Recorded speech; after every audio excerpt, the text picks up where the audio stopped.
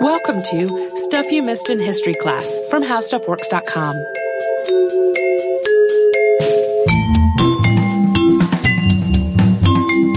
Hello and welcome to the podcast. I'm Holly Fry. And I'm Tracy V. Wilson. So Tracy, you may remember that when we did the Devil's Footprints in the intro, I said, hey, this sounds creepy, but it's really funny. Yep, you did say that. Don't be scared. This one is the opposite. Kind of the opposite. It's really gross and pretty horrifying. To some people, it may even sound a little bit romantic. In my opinion, it is not. We'll get into why. But it involves a man who loved a woman, and his love for her continued long after her death. But whether she loved him back is a matter of some dispute. And according to the subject of this episode, Carl Tanzler, she did. But according to her family, she did not. And we don't actually have to guess at Tanzler's thought during all of this. We have his account, which he published some years after all of these events happened, as a paid writing gig for the pulp comic Fantastic Adventures in 1947. Heads up, this is very dark stuff. We are talking about things like decomposition and people handling corpses, and it might not be suitable for younger history buffs. Or just people that are a little bit queasy of tummy. Yeah, or in general. Or just humans who are horrified pretty dark by horrifying things. Yeah, Tanzler, whose name sometimes appears with a K instead of a C in Karl, was born in Dresden, Germany on February 8, 1877, and he claimed that he grew up in a country castle that was haunted by a figure known as the White Woman, who he also called Countess Anna Cosell. He believed this ghost was an ancestor who died in the 18th century. The Countess, per Karl's account, had been a beauty and was interested in alchemy.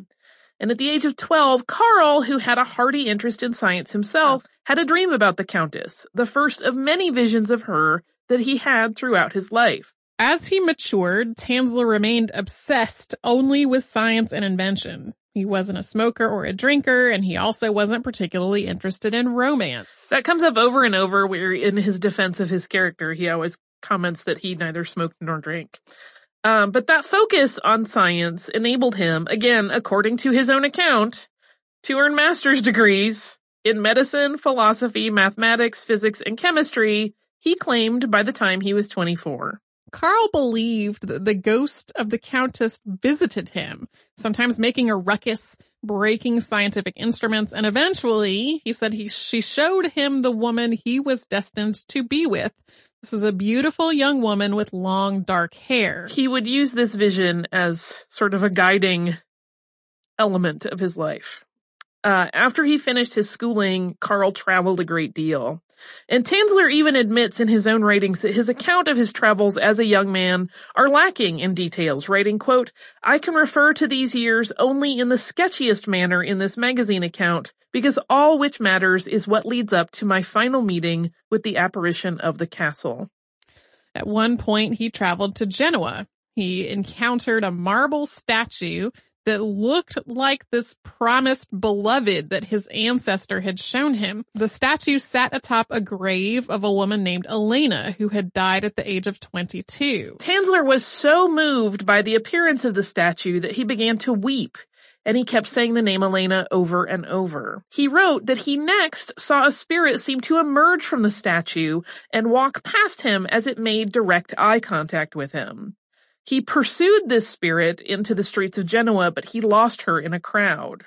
After this incident, Tanzler kept traveling, and his journeys eventually ended in Sydney, Australia, where he settled down for a while. He got a job as an electrical engineer and an X-ray expert. He also rebuilt a torpedo boat that he used to go fishing and to explore. In May of 1910, still living in Sydney, Tanzler was visited by what he believed was a ghost. A spirit that entered his home, blew out his lamps, and then left. The ghost stayed away until March 7th of 1912 at 7 p.m. And then as he was eating dinner, it appeared to him, fully visible, the same beautiful young woman that his ancestor had promised would be his bride. He approached the apparition, they embraced one another, And his writing about this moment describes a divine bliss before the spirit melted away. But the spirit was gone but a moment before regaining its form in another room of the bachelor's home. She remained for a week, following him around the house, smiling as she observed him. She was silent, and he didn't know her name, so he began calling her Aisha. He would later write, quote, "There was an incorporeal love between us which approached the divine." When the spirit left, Tanzler reported feeling very depressed, although he was also confident that they would meet again and that she was his promised bride that the spirit of Countess Anna had told him about. But his anguish over it all manifested in physical illness, and he wound up being admitted to the hospital. As he began to recover, he discovered that his father had fallen into a coma and then died a week later. And that week coincided, according to Tanzler's writings, exactly with his spirit visitor's time with him, right to the hour. Tanzler had actually become a British subject while living in Australia, and he spent World War I in an internment camp due to his German heritage. Tanzler wrote a lengthy account of his time in the camp for Rosicrucian Digest in 1939. In this tale, he claimed to have built an organ from debris with the assistance of fellow prisoners, who Tanzler said were all Buddhist priests, while imprisoned in the camp. This sounds kind of far-fetched to me. As much of his writing does. After the armistice, the organ traveled with Tanzler by boat back to Europe, and it was a harrowing journey during which the ship he was on passed through a number of storms.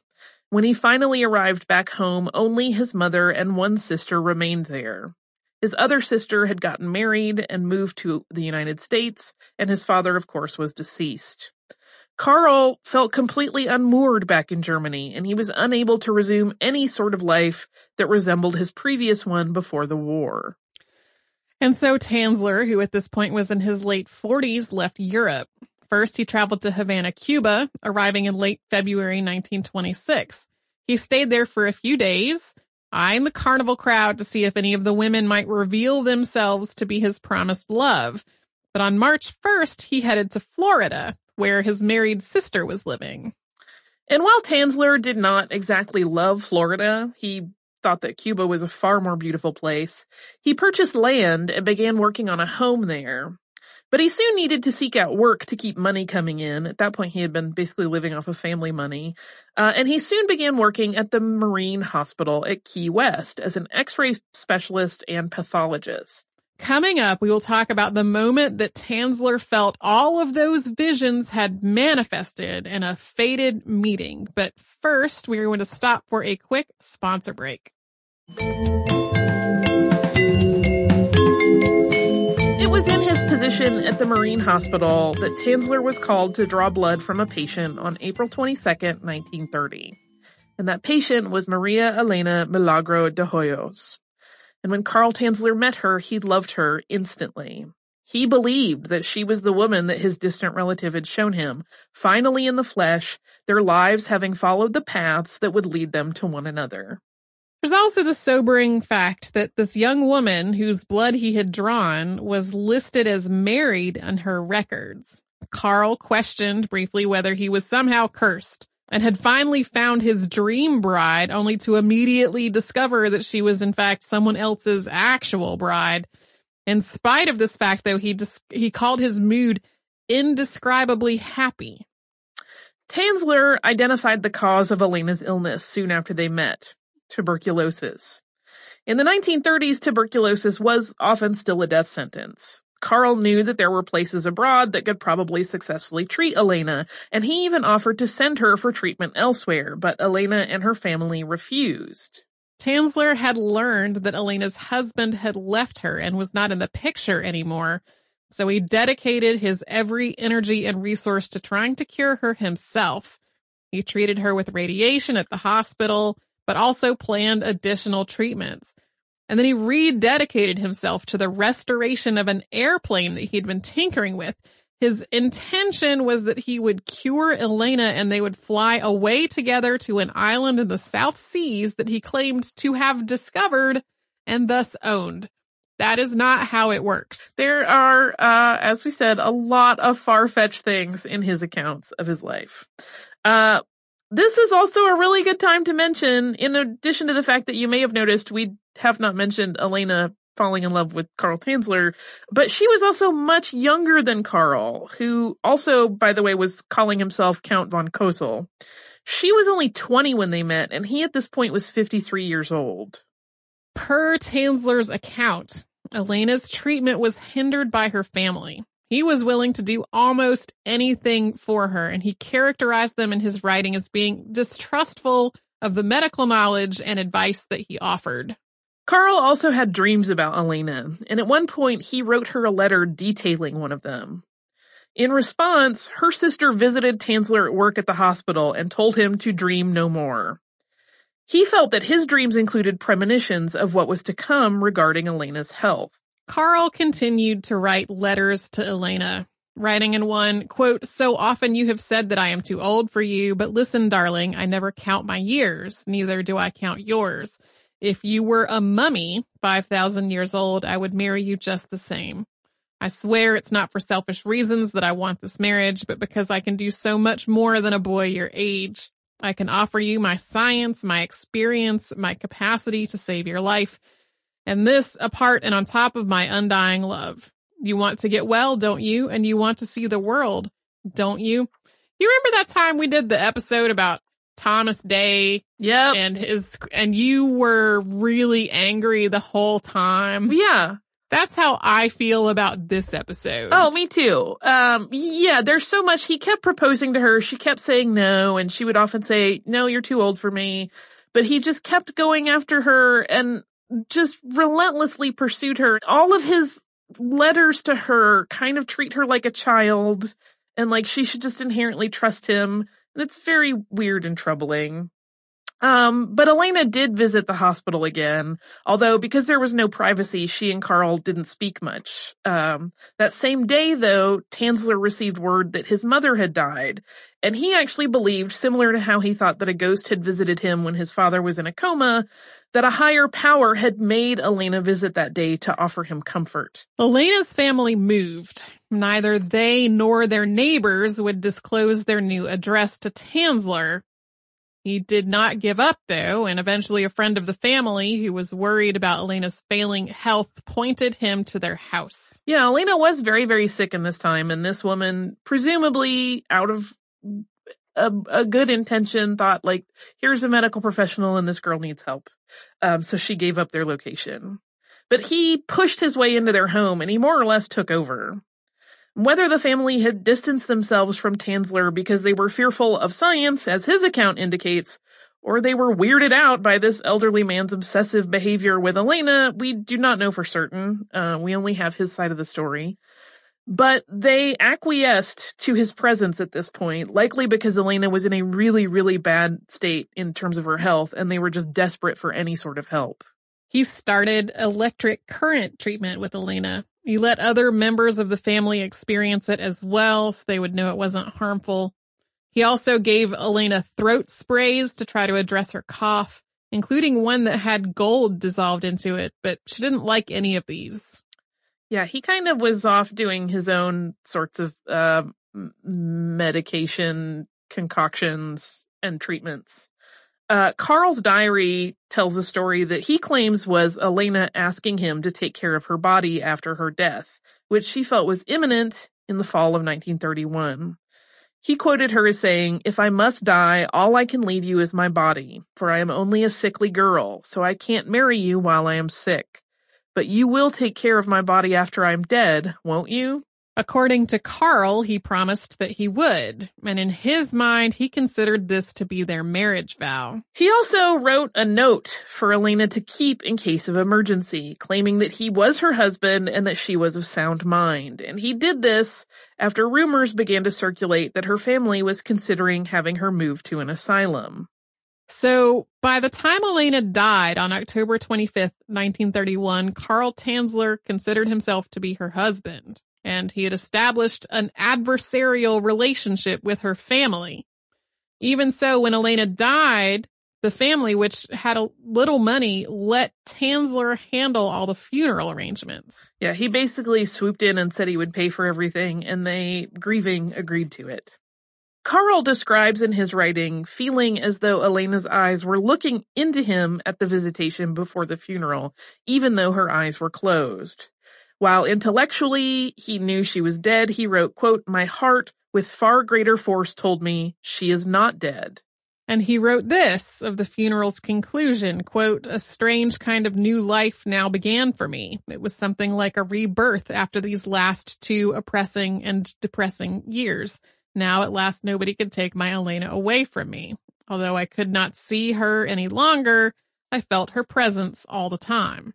Carl then moved into Elena's room at her family's home.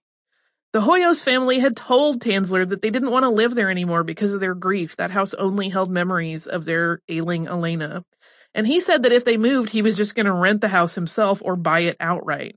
And they ended up staying, and so did he. He also decided that Elena's grave wasn't safe or watertight, so he built her a tomb, to which he had the only key, and he disinterred her body to have it placed inside this tomb. Tanzler spares no details in discussing Elena's body as they found it when they disinterred it in his diary. He noted that she had been decaying and that the lining of her coffin had fallen down and stuck to her face and body, and he spent hours carefully removing it. He then cleaned and treated the body with preservative, and he sprayed it with eau de cologne. When Elena's body was placed into the tomb, Tanzler made sure it was under the best possible conditions to prevent further decay. He visited this tomb, which he compared to a small house, every evening. He claimed he felt a peace when he was there that he had nowhere else. After 18 months of visits, Elena, he said, began talking to him. She would ask if she was truly dead and told Carl she wanted to go live in his home. He promised that she could. And he brought her a gift every evening, things like handkerchiefs and pieces of jewelry. And he planned for the time that he would bring her home and dress her in a wedding gown and live with her as his bride. He believed that he could hear her singing to him when he visited. And he also felt that at times Elena was controlling his body, sending him signals to show him things to do, including how to get her out of the cemetery without being observed. Tanzler rented a house adjacent to the cemetery so that he could first move Elena's body into it and then move it via car from that spot. Under a new moon, he took the casket from the tomb and put it on a child's wagon, then covered it with a blanket and set out across the cemetery. Sometimes you'll read accounts of this that are kind of abbreviated, and they say he took the body in a wagon, and it kind of sounds like he folded up the body into the wagon, but no, there was a coffin on top of it. And Tanzler wrote of this walk, quote, "All of the cemetery was alive with souls which came out of the graves from all sides, moving and thronging around us. It was indeed like a festival among the departed as they moved up on all sides. It was like a great divine wedding march for me taking place." He moved the body into the rented house near the cemetery, but it took some trouble. When Tanzler put Elena's body in the tomb, he had placed it in a double casket with an interior chamber that was filled with a preservative fluid. There was a leak during the move, but Tanzler managed to minimize how much liquid was lost, and then he moved Elena's body to his plane 2 days later. This is the same plane that we mentioned earlier that he was restoring with the intention of flying Elena wherever she wished. Yeah, it became their home for a while. Carl called Elena's cabin on the plane the ship's hospital, and he carefully unpacked her from her coffin. This segment of Tanzler's recollections is a fascinating combination of scientific description and really twisted and weird romantic interlude. He writes of the mold and slime which were consuming her body and how carefully he had to remove those, trying as best he could to preserve her skin. And then within just a few paragraphs, he also talks about how beautiful she looked once he had draped her with a silk veil and how she was worried that he wouldn't love her anymore. And he, quote, sank gently into the coffin to her and kissed her as if she were alive. He took samples from the body and examined them in the hospital lab and was very happy that there were no dangerous bacteria in the mix. He felt that dying had, in a way, cured Elena of her tuberculosis. He washed her hair, cleaned maggots from the body, cleaned her skin, alluding in his writing to special ingredients that he used on her skin that he wished, quote, to keep secret. In a moment, we'll talk about just what Tanzler's intentions were for Elena's body, but first we're going to take a break, because we could all use a little sojourn away from all of the dead body talk, and we're going to hear from one of our sponsors.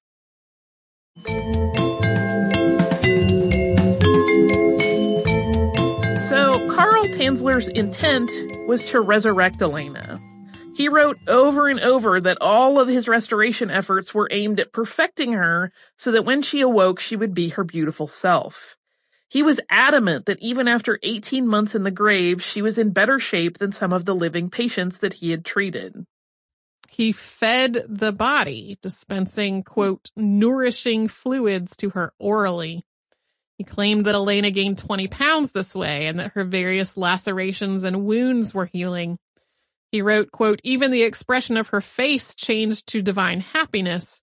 She did not require words to express herself. Her face was so much more eloquent than words could be. He also made plaster casts of the body to have a permanent record of Elena's beauty.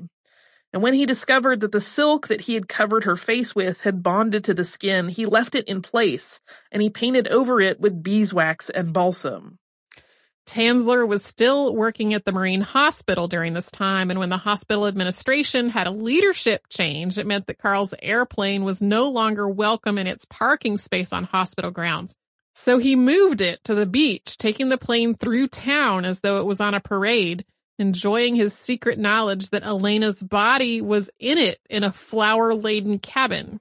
Yeah, he even talks in his writing about how they went by her family and they were all waving at him in the plane, not knowing that he had their relative inside, which is makes me growly. On his beach parcel of land that he had arranged, he built a structure that was to be his laboratory and home, as well as a hangar for the plane. This was all one big structure. And once they were moved in there, he continued his work, always with the goal that he was going to bring Elena back to life. He played music for her because, quote, it was a means to apply the cosmic laws of vibration through harmonic sound waves. He also applied electricity and was adamant that all of his work was part of an exact science. By soaking Elena in his liquid plasma, quote, incubator, Tanzler said he had reversed the embalming process.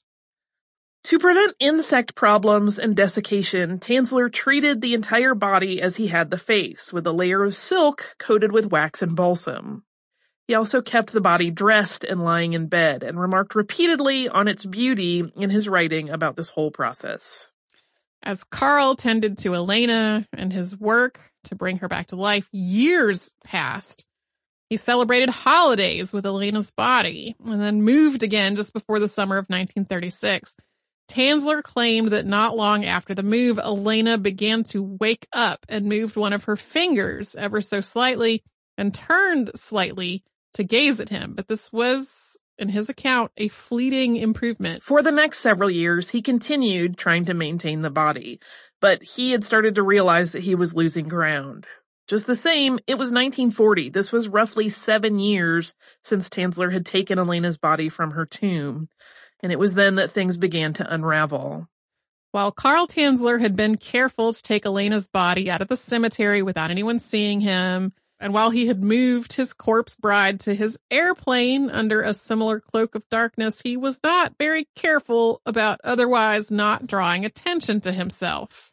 For one thing, after he had visited Elena's tomb every single night for a year and a half, which everyone knew he did, he had abruptly stopped.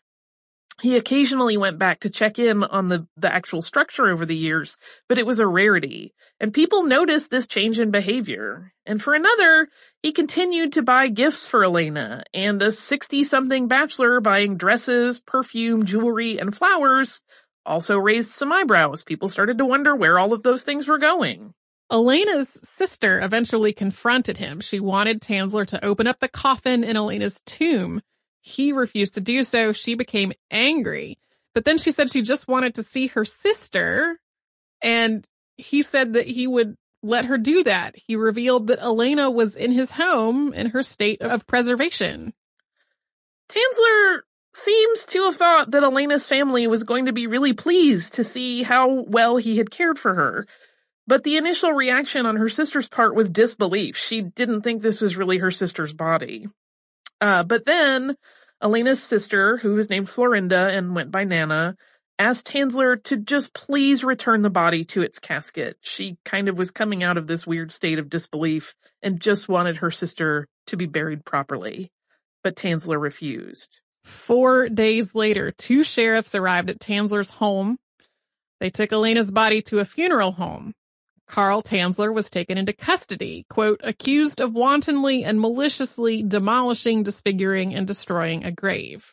The story of Carl Tanzler von Cosel and his corpse bride got picked up by gossip circles and the press immediately. He basically became instantly famous, and there were photographers on hand for every step of the legal proceedings. He was held on $1,000 bail, and he was put in the county jail where he prayed to die so that he could be with Elena forever. But during his time in jail, sympathizers to Carl Tanzler's situation brought him food. They offered him consolation.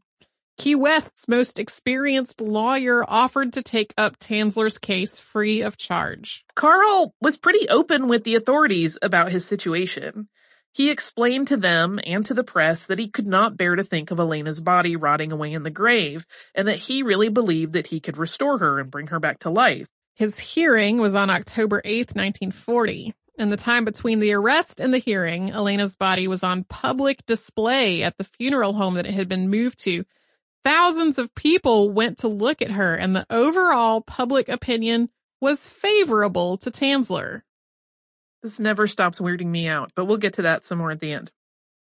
Florinda's testimony in the hearing conveyed her horror at what she had discovered when Tanzler showed her Elena's body.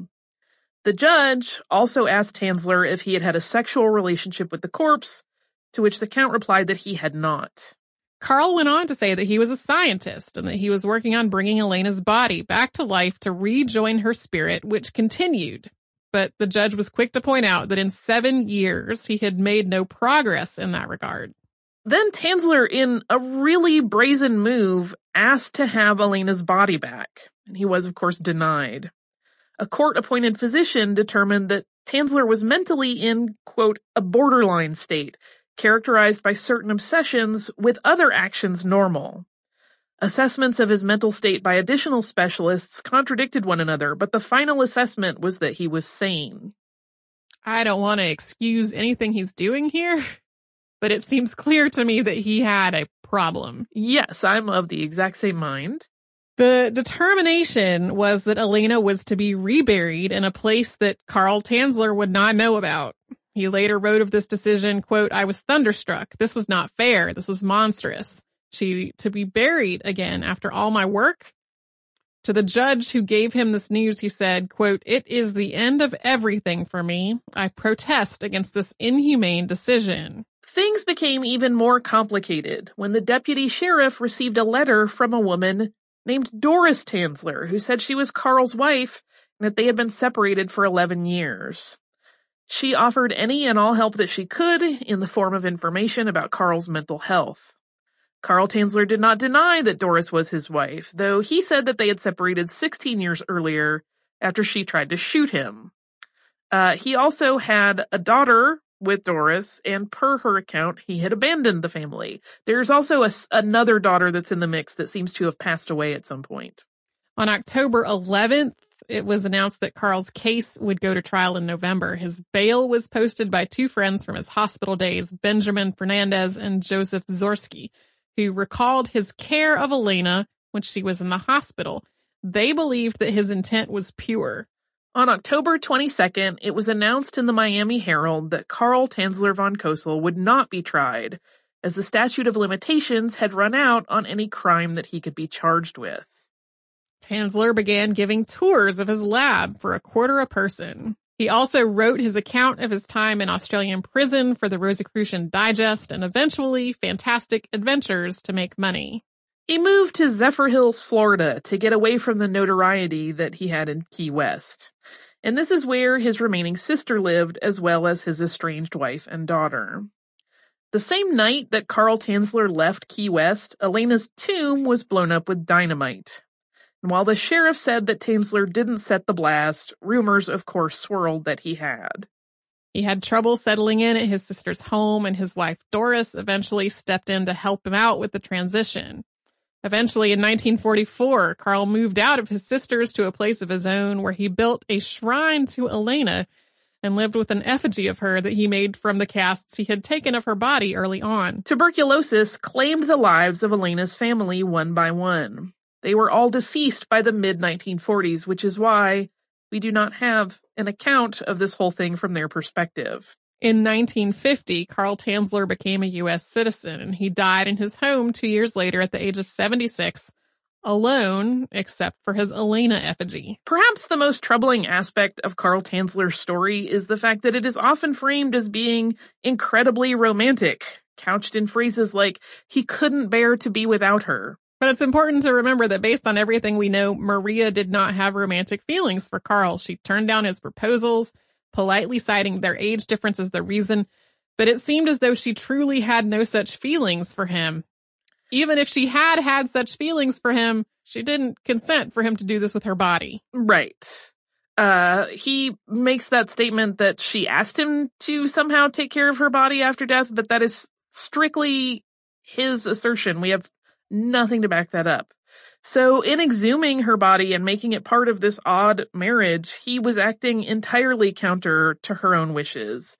And at the same time, according to Tanzler's account, it was Maria's dying wish, he said, that she and I should live together. But whether or not that's false, he really did seem to believe it. Tanzler biographer Ben Harrison noted in his book Undying Love that it was entirely possible that Carl's time in the internment camp had left him with some serious problems that could explain some of his bizarre and difficult to parse behaviors. He wrote, quote, "Indeed, if these traumatic memories are at all accurate, one may theorize that this interval of imprisonment may have been the triggering mechanism for post-traumatic stress syndrome, causing von Kozel's later agitated mental states and altering his sense of reality, but also his theories of life, death, and spirit." He definitely seems to have had delusions. For sure. To this day, the exact location of Elena's final resting place is not known. It was chosen by the Key West chief of police at the time, who was Bienvenido Perez, as well as Benjamin Sawyer of the Lopez Funeral Home, and Otto Bethel, who was the cemetery sexton. Yep, and none of them ever divulged where that location was. In 2016, there was an attempt made to raise funds for a feature-length film telling Tanzler's story. And that project, which was to include puppetry to recreate the events of the macabre tale, was from a fairly sympathetic point of view, but it failed to get its funding through Kickstarter. I continue to be befuddled by people who romanticize this story, I will confess. Me too. I don't understand it. I just don't understand. I don't understand how you land there. Well, and even if we just erase everything that happened after her death, just the part where he was badgering her while she was hospitalized, like that is already not romantic. Yeah, I mean, her entire family moved to get away from him, which to me is a pretty keen indicator that they didn't want anything to do with him. And even if they made that decision because they were scared by science, as he alleges, which I think seems not to be the case if they were going to a hospital for treatment, even if that were the case, they have still sent the clear message that, like, you're not welcome in our lives. So it becomes very weird to me that people are then like, but he still persisted. He loved her so much. And it's like, no. I mean, he may have, but that doesn't make it okay. This is like the very, very far extreme of the romantic comedy behavior that is really stalking. Yeah. Anyway, do you have listener mail that's less I do, upsetting? And it's short because this episode is a little long, and it's actually a thank you. It is a cute little note, but it came with gifts that we have already received. It says, "Holly and Tracy, you ladies always do such a great job. At first, I may not have ever heard of the topic of each podcast, but by the end, I have learned so much, whether it is happy or sad. These Starbucks reusable cups are to be filled with whatever keeps you ladies going. I made the cozies myself. The purple one is for Holly. The candy corn is for Tracy. Thank you ladies for listening. Colleen actually brought those to us at our live show at New York Comic Con Presents. Yeah. And they are awesome. And I have been using mine a lot. And it's so sweet. Colleen also made us cute little, pumpkins last year and brought them to our show. So we have been very spoiled by Colleen and her skills. So thank you, Colleen. I love it. I drink a lot of coffee, so it's always good to have more travel cups because I'm not always good at washing them in a timely manner. If you would like to write to us, you may do so at historypodcast@howstuffworks.com. You can also reach us across the spectrum of social media, including Twitter, Facebook, Instagram, Pinterest, and Tumblr as Missed in History. We are also at missedinhistory.com, where you can check out every episode of the show that has ever existed, going all the way back to the beginning, long before Tracy and I were involved. There are also show notes for any of the episodes that Tracy and I have worked on together. So come and visit us at missedinhistory.com, and we will travel the past, creepy and otherwise, together.